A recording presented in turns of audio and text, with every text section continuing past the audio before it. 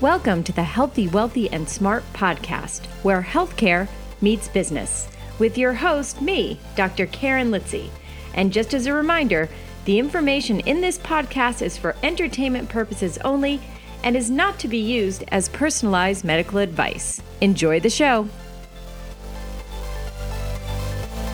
Hey everybody, welcome back to the podcast. I am your host, Karen Litzy, and in today's episode, we are going to be talking about how to navigate your finances, specifically as an entrepreneur. So what can you do now to get your business and life off on the right financial footing? And to help us through this conversation is my guest for this week, Maia Monell. Maia is the co-founder and chief growth officer of Nav.it Money app. That's Nav.it. Nav.it is the fitness app for finances, providing personalized financial coaching to build good habits and live financially well. When she's not pitching, selling, or creating for Nav.it, Maia is working with her family's two foundations. She's devoted to closing wealth gaps perpetuated by a system not built for the majority of America and believes that financial well-being is an integral part of creating a healthier and more equitable society. She's also an avid tennis player, skier, and runner with an obsession for physical, nutritional, and, of course, financial health.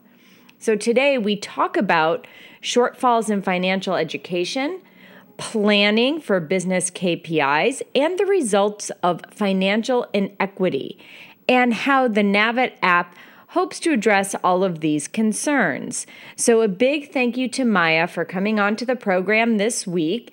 And if you are in need of an app to help organize, to keep you on budget, and to talk to a financial coach, then check out Nav.it. That's Nav.it, anywhere where you get your apps. So a big thanks to Maia. And of course, thank you all for tuning in and listening. Hi, Maia. Welcome to the podcast. I'm so happy to have you on today to talk all about finances, one of my favorite things. So thanks for coming on. Thanks so much for having me, Karen. I feel like it's seldom somebody says finances is one of their favorite things. So I'm really love excited to unpack that with you. Yes, I am. I was just at a conference last week, and the one talk I couldn't wait to go to was financial wellness for your physical therapy business. And they talked, cool. all about the sort of the big three, the profit and loss, the balance sheet and the cash flow statement.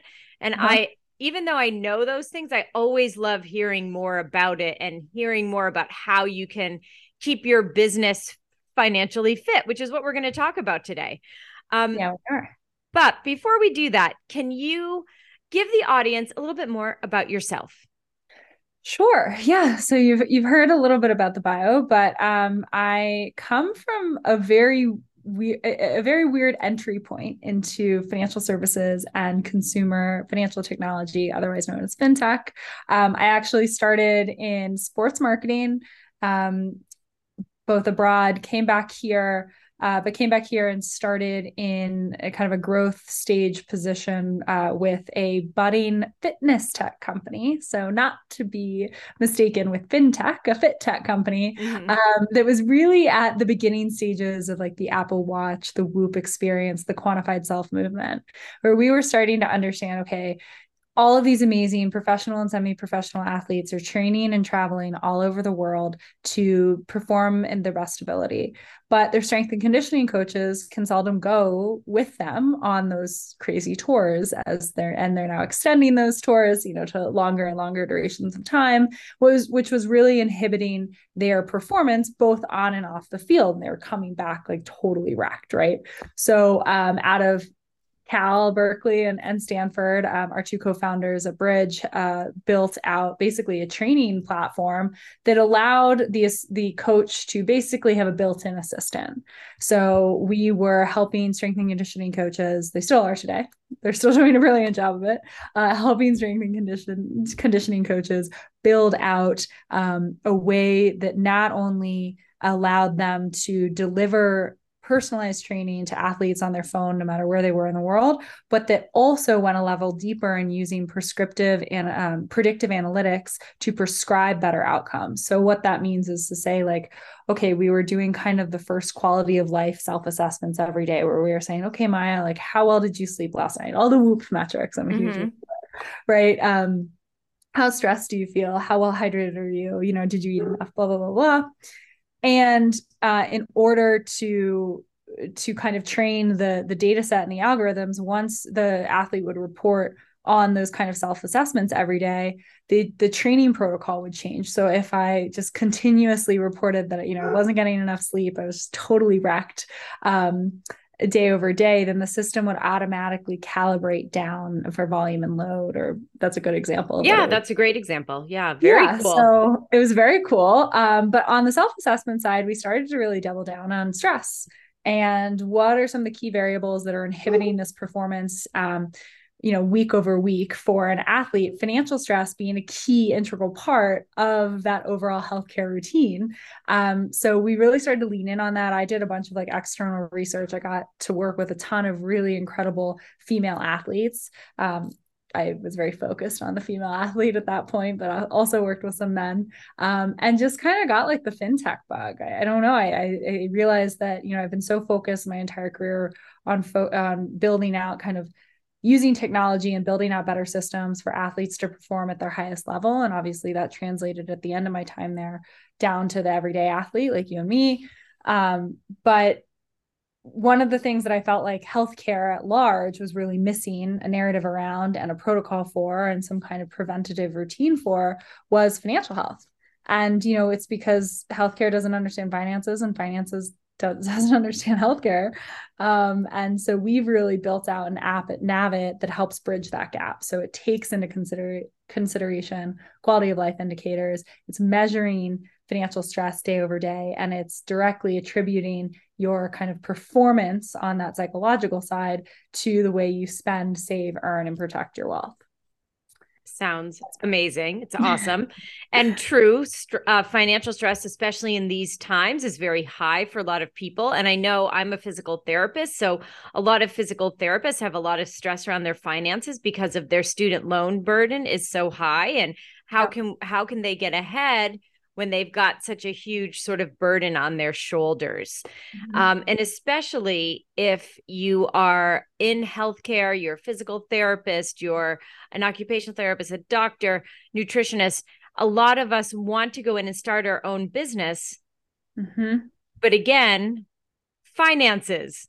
We are not taught this in school. This is not something we get in PT school. So how can healthcare and fitness entrepreneurs get their business finances right the first time? Yeah, I mean, it's really hard, right? Like we actually have both the direct to consumer app, and we also have an app that's serviced through your employer. So we're targeting, that's a horrible word, but we're positioned towards verticals where they're kind of tech enabled but under resourced workforces, and that actually includes healthcare, right? We're not taught personal financial management in school at any degree. Only 4% of public high schools in the country teach it. And the resounding reason why is because they can't find the educators who feel confident enough in their own financial management to teach the course to 16 to 18-year-olds. I mean, if that's not the most damning statistic on like where we are as society, I don't really know. I mean, there are a lot of them, but that's a big one. But no, I mean, I think that, the biggest place to start, especially if you want to start your own business, is really your own cash flow, right? We all talk about an emergency fund incessantly. But an emergency fund can also be considered an opportunity fund, right? It doesn't necessarily have to be for emergency. If I were your financial planner, I would say, I would love for you to have both a rainy day fund and an opportunity fund. But I think starting your own business can be really scary because it's an investment in yourself first and foremost. And so if you don't feel confident in your ability to manage, then, you're kind of stuck in square one. But that's to say financial services have done a really good job, kind of like healthcare, have done a really good job in telling everyday consumers that it's too complicated for the everyday consumer. So I think the best place to start is honestly, like, there are a ton of guides online. Some of them are good. Frankly, a lot of them are good. We live in an age where you can go Google, like, how do I set myself up financially to start my own business? Normally what I tell people out of the gate is like, start it as your side hustle. Like, do not quit your 9 to 5, no matter what your 9 to 5 is. I had an executive coach once tell me, never run away from something, only run towards something else. Hmm. I thought was really valuable advice on so many different levels, but especially when starting your own business, right? Is to say, like, okay, I'm going to set this goal. I know that I want to be fully self-sustaining and own my own business full time in 4 years. What do I have to do for my own personal finances to make sure that I can attain that goal? And then you just work your way backward. I mean, obviously, there are a bunch of different hurdles that you have to get through, but one of the best ways, I think, to kind of address debt, savings, savings could mean some investment advice too, is find, an app, like start to budget. So many people don't, but budget is not synonymous with dieting. Maybe for the folks here, that's actually a good A good synonym. analogy. Yeah. It's a good analogy. For everyday consumers, it's not, but I think that it's honestly all about planning. Like, money is literally dollars and cents. Anybody on the planet can figure it out. If the guys on Wall Street can figure out how to trade, like, you can figure out how to set yourself up for your own entrepreneurial experience. Did I And answer the question? I kind of forgot what the question was. yeah, no. The question was how can entrepreneurs, especially healthcare fitness entrepreneurs, kind of set themselves up Yeah, financially before they begin or in the beginning? Because so right. often I feel like people just throw money at Yeah, don't do so that. throw it around like it's nothing, um when you should be, like you said, having a plan and look at where you want to be, and then you can work backwards and say, this is how much money I have now, this is where I want to get to, so what do I need to do, what are those steps I Right. need to take to get to that financial goal in 4 years, in 5 years, whatever it may be.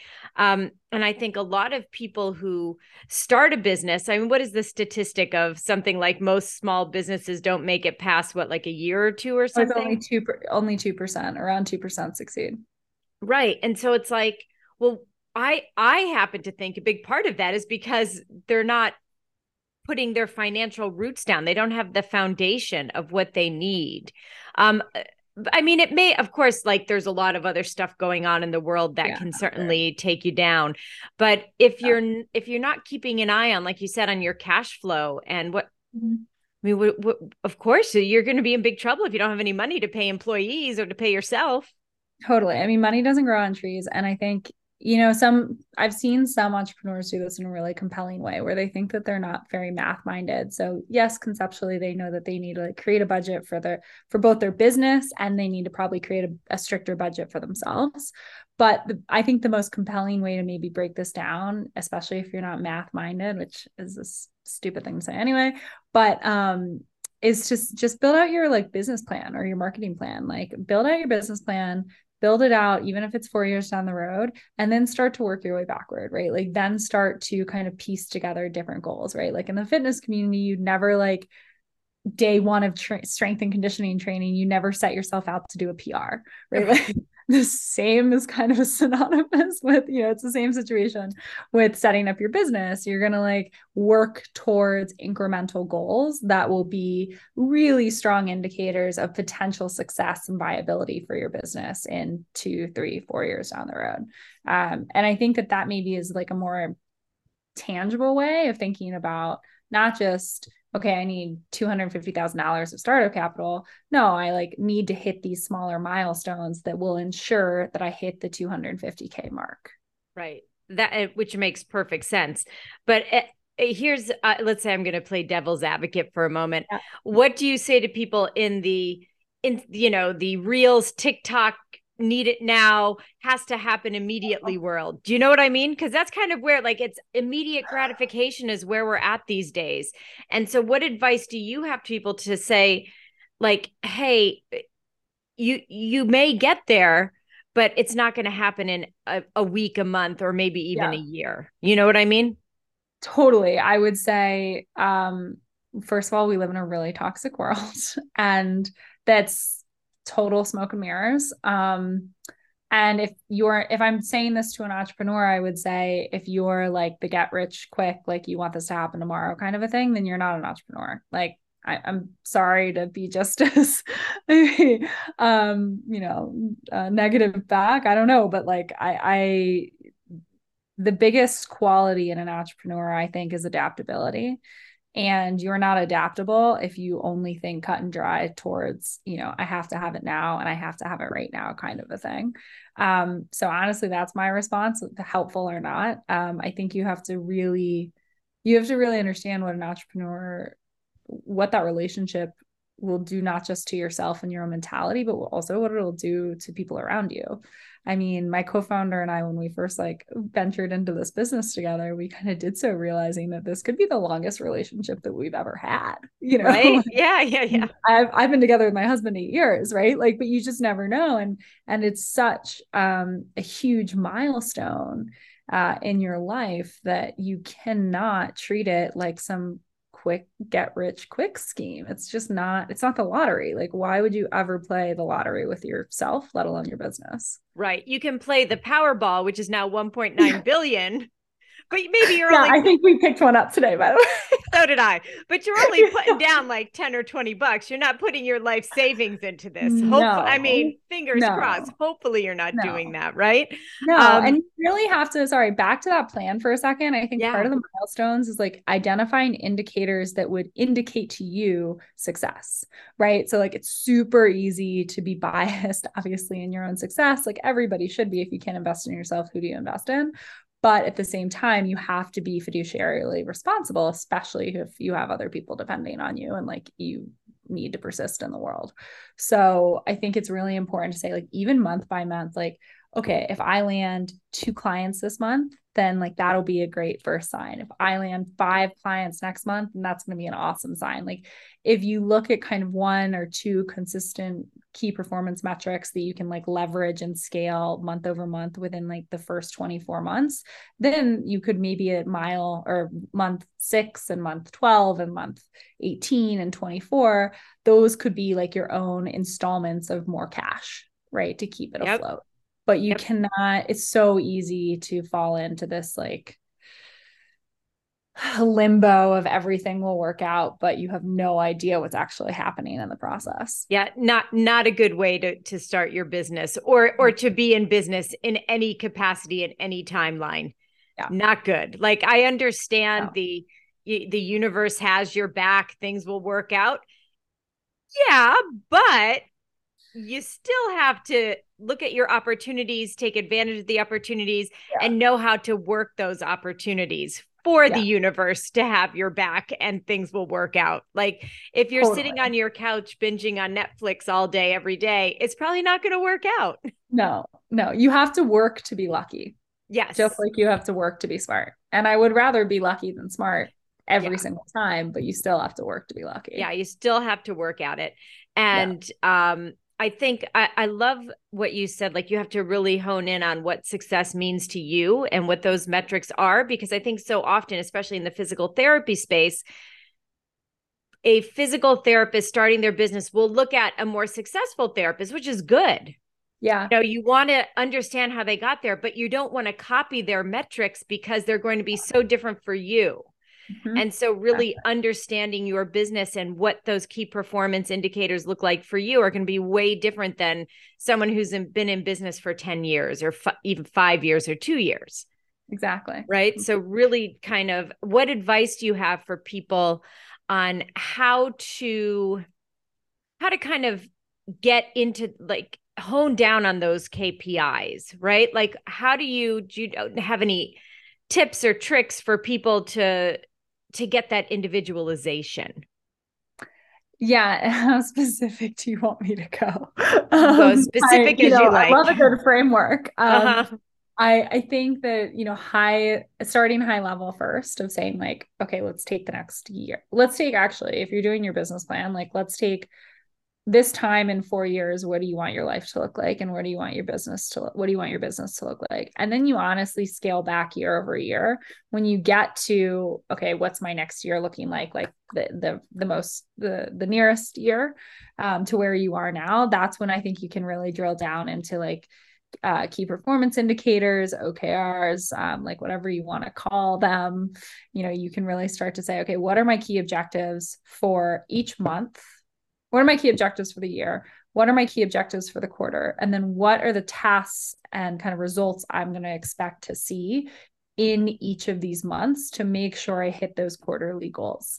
And it's really not rocket science, right? It's like, if you need to hit a certain amount in revenue in year one, then what's your price point for your customers and how many customers do you need?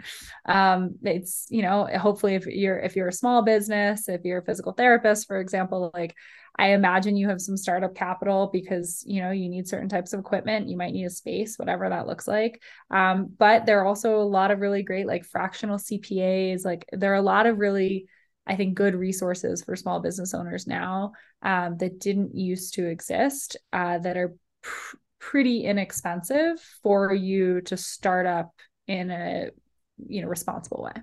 Yeah. And I would also tell people, if you're looking to start up, to look into like the Small Business Association in your state, or even the National Small Business, or I'm in New York City. So New York City has so many resources. Like, you can get free counseling for your business through the Small Business Association.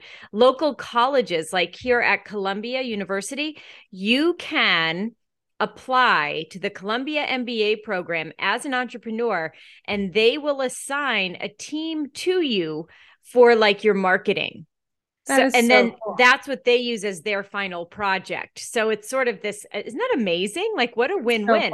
So, cool. Look at those universities in and around where you live, because they may have these programs where you're getting MBA students to really smart kids. To help with your business. And then there's things like SCORE, which is, you can connect with, they're usually like retired CEOs or CFOs or CMOs, and you can have free counseling with them. It's sort of their give back, their pay it forward moment. So there's so many great free resources out there to help you with your business, and then to navigate. I don't mean to, no pun intended, for Nav.it. To navigate your finances. And we'll get into the app in a little bit. But before we do that, another thing that I like about the company, well, there's a couple of things. Number one, I love that it's female driven. I mean, you have your COO is a man, male, and the rest are all like some pretty amazing women, which I love. Was that a conscious brought effort? On some really cool men recently, I have to say, but And was that a conscious effort on your part, or you and your partner's part, or it's like these were the best people for the job? No, I mean, I think it's somewhat intentional. I think our DEI strategy is really strong for such a small team. We're now about 12 full-time. Erin and I identify as women. We first launched the app to target women specifically, to kind of study who we knew best. We still maintain about a 65-35 split female to male on the app. So it's really important for us to have customer representation on our team. But we also, I think, really pride ourselves across the kind of other minority metrics too. And we've been really diligent on building out that team accordingly. And let's talk about that kind of financial inequality, right? So there's obviously inequality across many, many domains in this world, but let's talk about the color of money. The results of the results of financial inequity. So I'll just throw it over to you. The results of financial inequity are far-reaching and persistent. That's for sure. I mean, economic inequality touches every single aspect of our life. I saw a really funny, I'm actively trying to get off social media, but I saw a really funny, not funny, like horrifying, but true. I don't know, real, whatever meme, whatever it was, about the election cycle and then the midterms, and saying that, there's no reason why we need to either vote based on our stance on abortion versus our stance on the economy, because it was like 1.9 billion in annual healthcare costs going towards abortion. Like, abortion is an economy issue, right? An economic issue. And, racial wealth gaps, gender wealth gaps are an economic issue. And we've lived in a society for so long that has been kind of powered by and influenced by people that look, well, really not like us, but No. white men.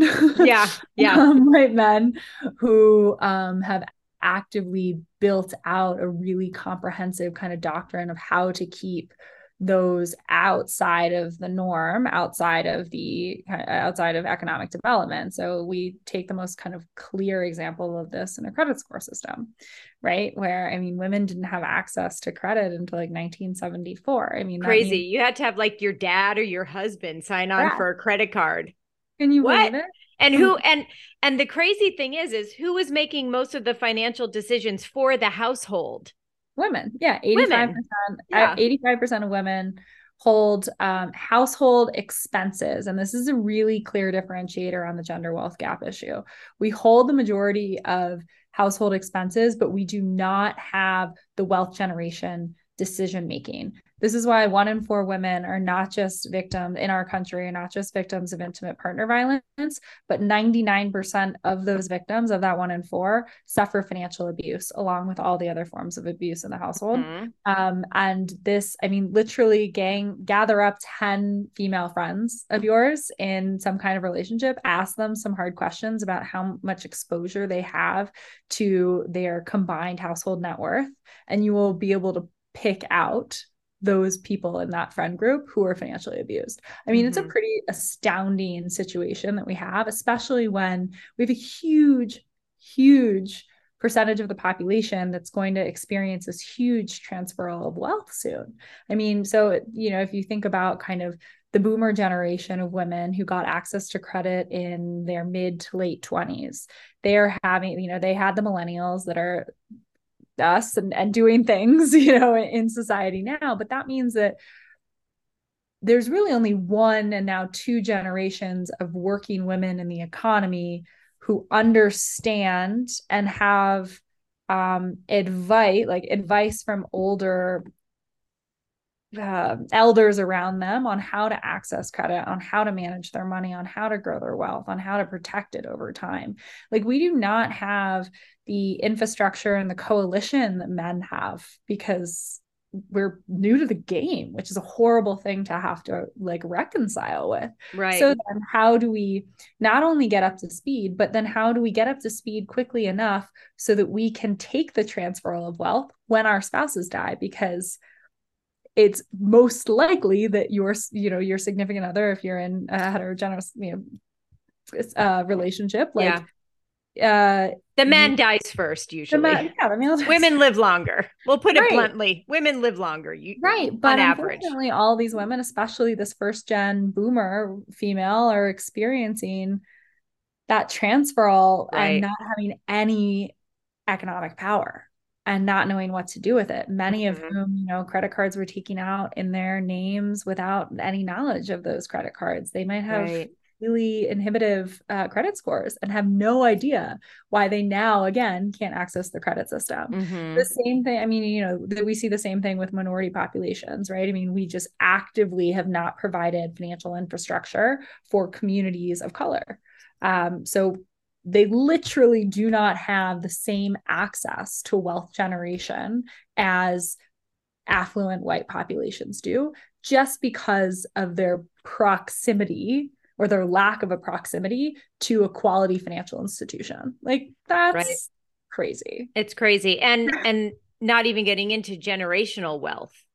So intergenerational wealth. Yeah. In communities of color, even the generation before mine doesn't have the generational wealth that let's say a white population may have. Right, because they were edged out of the housing market, right? I mean, it's like gerrymandering at its core effectively too, and redlining. Like, this is how we effectively edged out communities of color from this intergenerational, the key way to unlocking intergenerational wealth, which is in our country, is home buying.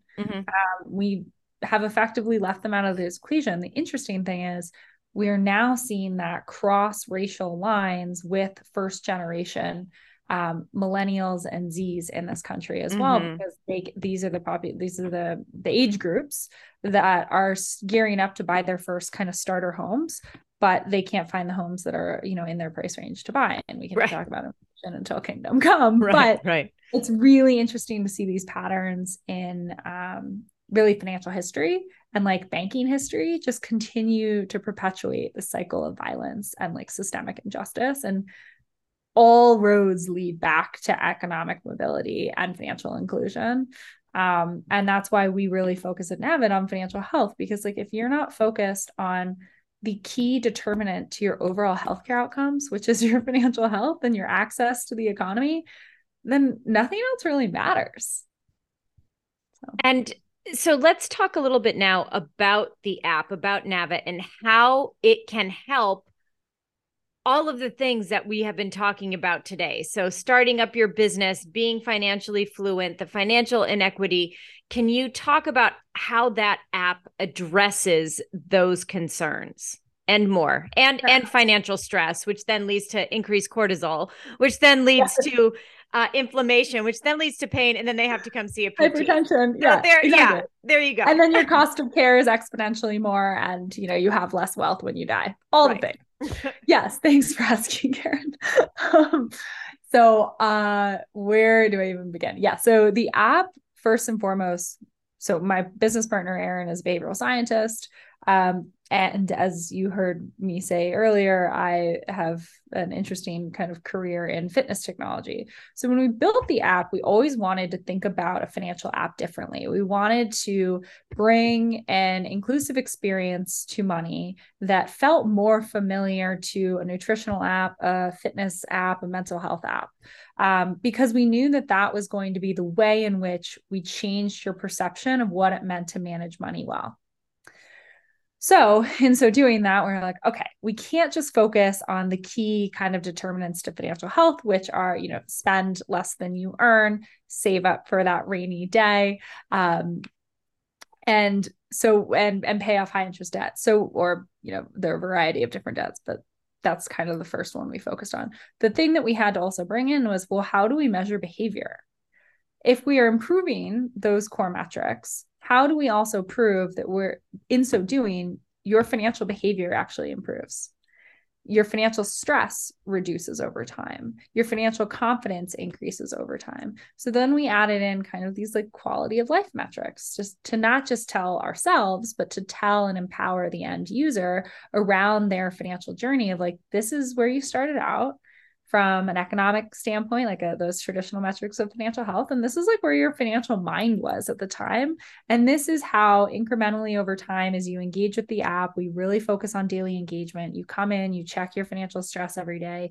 You tell us about the last 24 to 48 hours of spending. We automatically propagate, where you've spent, and you tell us how you feel. It's kind of like a bumble swipe of like, yeah, that was a great purchase. I shouldn't have done that. Or it's a utility, it's neutral. And then we aggregate that data over time to, again, show you and empower you that by making these incremental daily habits, right? They're atomic habits, they're tiny little habits. You're really reinforcing good behavior, and you're setting yourself up for continued success because you're reducing financial stress, right? When, like you've said, when you reduce financial stress, you improve so many other qualities of your healthcare outcomes. Cool. Okay. So we did that, and that's in the app today. What we also then added in, and I think everybody listening will hopefully appreciate this, is we realized that we needed some peer-to-peer influence, but really we needed some like way to help users move from self-guided to also being able to access a human coach if they needed additional care, especially around key life decisions. So what we started to do is integrate accredited financial coaches. These are different than financial advisors. They're not here to tell you what to trade that day. They're literally there to be like, okay, where are you now? Where do you want to go? Here are all the different ways in which we can help you on that journey. So maybe you want to be an entrepreneur and you need to set your finances up for success in that area. They'll come in and they'll help kind of give you clear steps and check-ins to do that, just like any other coach. The last component that we did was we said, okay, how do we then move from the human coaching model back into the automated coaching? So like I was doing in fitness tech, like how do we also serve as like the assistant coach for that financial coach? Because people by and large do not want to interact with like their therapist or their financial coach every single day, right? Right. Probably maybe want to do it once a month, but how do we get them kind of incrementally kind of nudged along a financial experience every day that's not predicated on moving money, but that is predicated on, what you want to learn about the larger economy, what you want to learn about your ability to navigate certain financial decision making every day to like strengthen that muscle. So we have started to build out an automated kind of recommendation engine. And that's what we're super excited to launch in December. We've been doing a slew of testing around it for like what feels like a decade. And I think it'll be really powerful for users. Yeah, it sounds very powerful. And for me, it sounds like, oh, this is a way to keep things organized. Cause like you said, I like a framework. I like a framework. I like to be organized. I don't like to just pull things out of the air when I need them. I like it to be in an Excel spreadsheet. There's some sort of that my brain can deal with it. Totally. Yeah. My brain does not deal in chaos. Totally. We automate budgets. We automate your savings goals. Like we try and make it the best, most streamlined and fun financial experience you can get on an app. Well, that's a great tagline for your app. Thank you. We're workshopping it internally right now. The most financial fun you can have in an app. Right here. Yeah, I'll email you with some other stuff. Yeah, send some over. There's a new feature that I think you're really gonna like. Awesome. Well, now before we wrap things up, I just want to hit on one other topic, and that is this is obviously November. So for people who are listening to this 2 months from now, know that this is November. And so the holidays are coming up, and talk about a time of financial stress. Right. So do you have any tips for people about how to keep that financial stress low as you roll into the holidays in the new year? Totally. I think people are probably seeing a theme within my my recommendations these days. And certainly today, but it's bucketing out the goals now. So it's to say like, all right, you're only going to spend $150 on your mother-in-law. Like you're only going to do that, like you're only That's what I do. Literally, because it's gift giving, it's holiday times, right? So like the easiest place to start is, okay, let's do the allotment for gifts. Let's map out the 10 family members that are like target critical. They will disown us if we do not get them a present. Okay, let's take the broader family. Like, what do we actually need to do? Is a card efficient? Could we give them an experience for the day? A lot of you, are trainers and physical therapists, like give away, give them. Oh, that's a nice idea. Yeah. It's super cool. You can also get on Bridge as a trainer. Let me know if anybody's interested in doing that. So I would say that's the first kind of goal, the gift giving. And then like, I don't know if you're a holiday decoration. I mean, I am, but I have all of my holiday decorations already. Great. Okay. So I'm not buying a lot of new stuff. Yeah. Great. You're a net zero on that. And I think at the end of the day, if you can start to save a little bit now, like sign up for Nav.it and create, a $200, $300, $500 savings goal and just like set it really aggressively. We've got a few weeks before the holiday craze. Like, don't go out as much if you want to store some extra cash. And I think the most important part, especially because we're in crunch time, like 6 months ago, I'd been like, okay, here's your saving strategy, but we're in crunch time. Hopefully you've saved up and you're like kind of prepared for this. I think like recognize what value, like personal value, experiencing the holidays with your loved ones, being out in the world and having these lived experiences like brings you as a human being. Obviously don't get into credit card debt. I hope you don't get into credit card debt, but like go easy on yourself. There's so many now ways to aggressively save and hit retirement early. And there's so many financial pressures on us now, back to social media, that I think oftentimes we forget. Like the holidays are moment in time, a unique moment in time where we can like celebrate experiences and being together and family and all of the things that we care about that we haven't really been able to experience in the last 3 years. That's right. So, don't get into debt, but like go crazy. Right.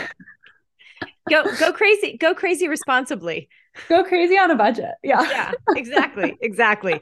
All right. Well, this has been great. Are there any big takeaways you'd want the audience to come away with after our talk? I know we covered a lot of like broad topics, but what do you think? Yeah, I mean, I really think, especially if you're new to the entrepreneurial scene, or honestly, like even if you're just afraid of your money and you're afraid of the next 4 years or you're afraid of the next year. I mean, we've got some scary shit happening in the world. I cannot emphasize more the value of mapping out a plan and sticking to the plan, giving yourself grace when you fall a few dollars short, back to that holiday message. But I think it's so de-stressing to say, okay, these are the 5 things that are really stressing me out right now. These are the 6 ways that I'm going to tackle them, and just list them out. I mean, it's really valuable, and I definitely recommend starting with a budget, and ideally a fun one like Nav.it. Yeah. Perfect. Thank you so much. Now, last question. It's one that I ask everyone, is knowing where you are in your life and in your career, what advice would you give to your younger self? I was thinking about this you did ask me before to think about it. I was thinking about it throughout the episode. And I think that it goes back to that level of patience as an entrepreneur. Patience and adaptability are really key. I think in your life, like no matter who you are, it's super important. It's certainly the foundation of being a good investor. So, if you are stashing away cash to retire one day, and you are dealing with some market volatility right now, like be patient. Do not act irrationally. Do not act on a TikTok influencer. Patience. I like patience because I'm not patient. It's like my biggest flaw, and it's the thing I constantly work at every single day. But I think because patience makes you like reflect and work at it often, it often leads you into really valuable situations, whether or not that patience leads you down to researching something else, or meeting somebody that you hadn't expected to meet, or pursuing a goal, or overcoming an obstacle that you didn't foresee. Like, yeah, that's what I would say, because I was not patient in my early career. I can understand completely. And I think that's a great answer. I love it. Now, where can people find you if they want more information? Where can they find the app? Yes, Let they us know. it's like kind of one and the same at this point. They know they can find the app anywhere they download apps from. So Nav.it, Nav.it, like to navigate. You can find us on all the socials at Let's LETS Nav.it, Navit. I'm just Maia Monell on Instagram. I'm kind of around. I used to be on TikTok, but it was not good for my psyche, so I had to deprecate that. I'm on Twitter. You can find me like across the website is navitmoney.com. Believe me, across those platforms, you will find a line to me. Perfect. And just so everyone knows, we'll have a link to all of those platforms that Maia just mentioned at podcast.healthywealthysmart.com under this episode. So one click will take you to anywhere you need to go. So Maia, thank you so much for coming on. This was great. Really enjoyed it. Karen, thanks so much for having me. This was a ball, and I really hope your listeners enjoyed it. Thank you so much. And to the listeners, thanks so much for tuning in. Have a great couple of days and stay healthy, wealthy, and smart.